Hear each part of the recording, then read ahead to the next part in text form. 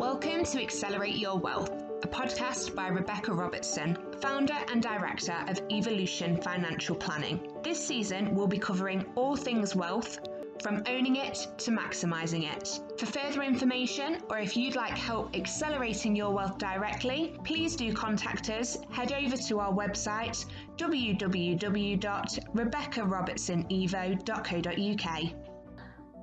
Hi, and welcome to this session today, Future Proofing Your Finances special. And in this session, we're going to be talking about how to thrive and build a strong financial foundation. No more messing. That's the title of my up and coming challenge that we're starting very soon on the 2nd of November. So if you've missed it, it's fine. You can carry on listening and enjoy this session today. Otherwise, those that are listening before the 2nd of November, or even just within a few days of that, then come over and check out this challenge. And I'd love for you to join us. So what does actually future proofing your finances mean?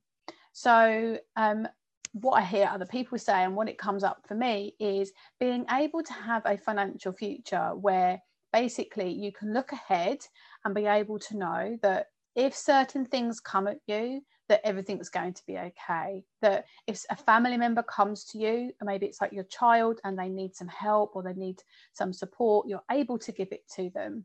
You know, maybe it's a global pandemic or you've become ill, or, you know, you want some positives in life. You want to retire early, or want to be able to clear your mortgage so that you could maybe change jobs or have a different career, or just ease off the pedal a little bit. You know, whatever it is you want those choices to mean, by having future proofed them, it means that you're able to be in a position that you can make better decisions for yourself. So how to thrive and how to build a strong financial foundation. And the reason I say no more messing is because I see so many people avoiding this stuff, or what they're doing is it's on their to-do list, but their real generation, especially if they're business owners, their energy is put into just bringing more money in at the top. But I see this with employed people. You know, they've got a relative, static amount that's relatively coming in. For business people, it's up and it's down. So those that are employed, they have a bit of an easier job in that they're not distracted by trying to do anything different with that. And they're focused on, okay, what am I actually doing with this money? And what it means is they have their much more focus. They're not just distracted by the fact that I'm just going to go and bring more money in at the top. And it's like having a bucket with holes in it. You're putting more water in the bucket, but there's just holes in it. And I see business owners do that an awful lot, not only in their business, but outside their business. But by having plugged those holes, as you pour more money in, you're able to let that bucket overflow in the right way and not with loads of different holes. So you can actually channel that money and do the right things with it. So this year has been an absolute roller coaster. Obviously, I'm talking about 2020, and we've soon got Christmas coming. So when is a good time to focus on your finances? After a global pandemic, in a global pandemic, in the thick of a global pandemic, or once things have all calmed down? In all honesty, there is never a good time to concentrate on your finances. The best time is to do a little and often on a consistent basis. So I have people come into my challenge, do the challenge over and over again. Even if they're one-to-one clients of mine, they still come in and do the challenge over and over again, because they always get something from it each time that they do it. There'd be something, okay, well, I've ticked that box, don't need to do that, but what does this look like? So it's been such a roller coaster of a year. You probably learned a thing about your finances. Maybe your job situation has changed. Maybe you've realised that you've been spending too much money on Amazon and getting some online deliveries. Maybe you've lost out on holidays that you've paid for months ago, or you spent ages saving for and you can't have. Maybe you've spent that on a kitchen or a new bathroom or something different. Instead, you probably learned something in this period of time, or you might be one of those people that, have really struggled this year with their finances. The money coming in is literally nothing. Things could have completely stopped for you. Or you could be in an adventurous, is that a word? A better situation where you're able to come out of this actually quite well. Maybe you've turned your business around or got promoted at work. We're all in such different situations, and I try and sort of talk about this stuff so it does fit everybody. So no matter your circumstances, you will be able to get something from it. It's those that are in that next level, or I don't like to talk about things in levels. If you listen to one of the podcasts right at the beginning, I talk about the abundance. It's like a sort of a flow of how money works, and what goes around comes around. So it's not about necessarily levels, but it is about being able to move on to the next thing, like a side step. Because once you've figured out one thing, you can then go on to the next. And that's the thing with finances. It does become quite overwhelming because there's not just one or two things to do. You can see there's 20 or 30 things to do. But in all honesty, what tends to happen is we're not able to move on to the 10th or the 11th or the 12th thing until we've dealt with some of the basics. So that consistent approach and giving it the time and the effort is really, really crucial. So we're going to be sort of touching on, just for a second here, I'm going to move on to talk about financial milestones or life events. So what is a personal financial life cycle? Traditionally, financial planning and tax planning have sort of carried out ad hoc throughout people's lives. So my job as a financial advisor, one of the things that we're looking at is, okay, how old are you? What's your status? Where are you at? Where are you on your financial milestone? We don't tend to think about our financial strategy until something actually comes up and we need it. It might be that we then start to scrutinise our spending, for example.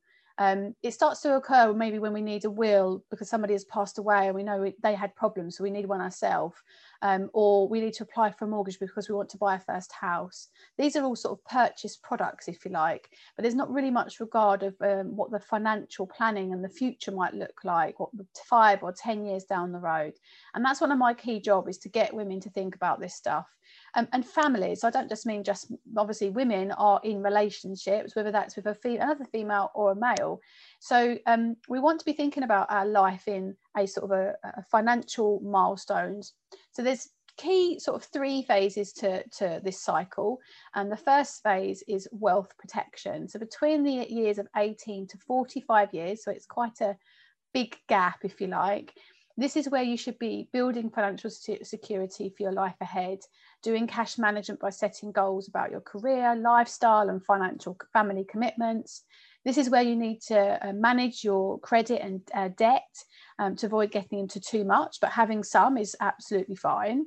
Protecting against any economic downturns and ensuring yourself in case just something was to happen. So if you're reliant on, you're self-employed, and if you were ill, your business couldn't run, and you need that income that it generates, then how can you protect that? If you've got a mortgage and you're reliant on your job, and if your mortgage isn't paid, if you wasn't there, have you got life cover or other protection in place to allow your family to be protected? So that's a wealth protection phase. And then with the second phase is a wealth accumulation phase. And this is 35 to 64 years old. So again, it's quite a big gap. And this is where you've reached your peak in your earnings in terms of, building that nest egg and building for your future, your family's future and your retirement. You're gathering in the reaps and rewards of what you've previously done and the efforts you've done, whether it's, going for your career or building your business, etc. And now you're reaping those rewards and you're accumulating wealth in the right ways. And you maybe need to think about your retirement plans or your children's future. And then third phase is wealth distribution. And this is like 65 plus. And this is where you start to spend your savings. You draw down on your pension during retirement. And you might actually do that sooner. So I speak to a lot of people that don't want to do that at 65. They want to do that sooner. And the sooner you get through these phases and you do the right things in these phases, the better, stronger financial future you can have. And it's pretty much common sense. And I feel like, how do I put this? I get a bit bored of saying the same thing over and over, but I know there's hopefully somebody there that's listening that will go, great, I've never heard it put like that before. And I'd love for you to leave any reviews or any comments on our podcast to let us know how you're finding the show. So 65 plus, or hopefully sooner, this is where you're spending your savings and pensions during retirement, and also planning what you're going to give your loved ones when you pass away. You might be getting into your 70s, 80s, or you might be at a stage where actually I don't want to give them anything. I'm just going to spend it all, and you should enjoy it. So there's 3 stages. These 3 stages give you an overview of how your money grows and falls throughout your life, and helps you when you need to maybe tighten up on your spending. Now, I'm not going to go into these into minute detail because actually they go into a further 6 stages within that. And I'm going to talk about that separately another time. But I just wanted to give you a bit of a flavour of what we're sort of talking about, these different phases in life. Now, within that, we have a hierarchy of priorities. So when we're talking about our finances, we have to think about putting food on the table first. So I've created what I call a money matrix, and there's a hierarchy, Maslow hierarchy of needs, where we start at the bottom and work our way up. So I'll just explain briefly what those levels are. So the bottom level is obviously living for today. So, you know, Maslow describes this as in other contexts, in terms of making sure that, you know, we have food, clothes on our back and food on the table. And it's very similar when it comes to your finances. It's making sure that we're living for today. Now, what a lot of people do is they stay in that state when it comes to their finances, and they're not thinking any further ahead. They might start to tip into their lifestyle for today, so how they want to look and feel with their lifestyle of today. So they might go and get more finance to buy a fancy car, or they might start living beyond their means on a monthly basis, meaning they're getting into credit card debt, for example. So, and we all have phases of that. I've been there. I did that when I was 21. I got into an awful lot of debt after having a car accident, and it meant that, you know, I had to then work really hard to clear that off. And thankfully at that time I had a good employed job that allowed me to do that before children. But for women, we go through so many different cycles. I talk about why I do what I do quite a lot, because it's happened in my family, it's happened to me, it happens to the women and my clients around me, where we have to be much more on the ball with our finances. Now, men have a different kettle of fish, and I'm being quite sort of not old-fashioned in my sense, but sort of quite black and white in this, but trust me, I have clients who are in mixed relationships, and this is not me just categorizing it in that way. I don't mean to. So for a main breadwinner, which could be a male or a female, they have the responsibility. I even spoke to a female client a few days ago, where she was talking about her husband and how much housework he doesn't do, and she's the main breadwinner. He looks after the children, and that was great over COVID because it meant that she could concentrate on her job, and she's got a fantastic job. And it's amazing, I see those kinds of women, how well they do and how much more calmer their setup is compared to those that are actually trying to work whilst having a job or trying to do it with their partners. I do sometimes wonder if we've picked the right path for women sometimes, where we're trying to have it all. And I think there is space for that, and to have it all. But I think I'm seeing too many women reaching burnout, which I'm just, as a side note, I love some resources around that I use. So I use a company called One of Many, and I also listen to podcasts like Brené Brown, and she done a fantastic interview with some ladies the other day around a book called Burnout. So if these are things that resonate with you, there's lots of resources out there. Don't feel like you're alone. Going back to money for a second, but they do overlap a little, and how we are feeling in ourselves give us the strength and the power to be able to feel confident with our finances, to be putting our energy and time into this stuff. So they do overlap in many ways. So going back to living for today and putting food on the table. So what people tend to do is they get stuck in this place, and they're really looking for making themselves feel better about themselves, fill any gaps, comparing each other, comparing themselves to others, buying things and living a certain lifestyle. And so sometimes we don't move on to the next phase. And I would sort of briefly say about around income. Obviously, with women, we tend to have more caring roles. We tend to maybe have gaps in our employment if we're having children. And we're often thinking about others in the sense that we're not ticking the planning boxes when it comes to planning for our future. Well, you know, our money's coming in and it's maybe paying for, you know, school fees or holidays or that kind of lifestyle stuff. So then when it comes to making yourself a priority, it tends to come further down the list of things that need doing. So as we start to then go up to the next phase, that is into income. And this is more than just putting food on the table. This is starting to say, okay, well, I want to have earn more money. I want to go from part-time to full-time. This is, I want to sort of grow my business. And, you know, we all have a mindset around, you know, what our limitations are. And I generally find that people don't go from earning, say, 10 grand a year to 100 grand a year. they are made in incremental growth phases. So it go from 10 grand to 15 grand, for 15 grand to 20 grand. And the leaps, just often the more you're developing and investing in your education and your learning, depending on what you're doing, it will just depend on how much you're putting in as to what you get back, and it's ensuring that's the right and a good return of investment.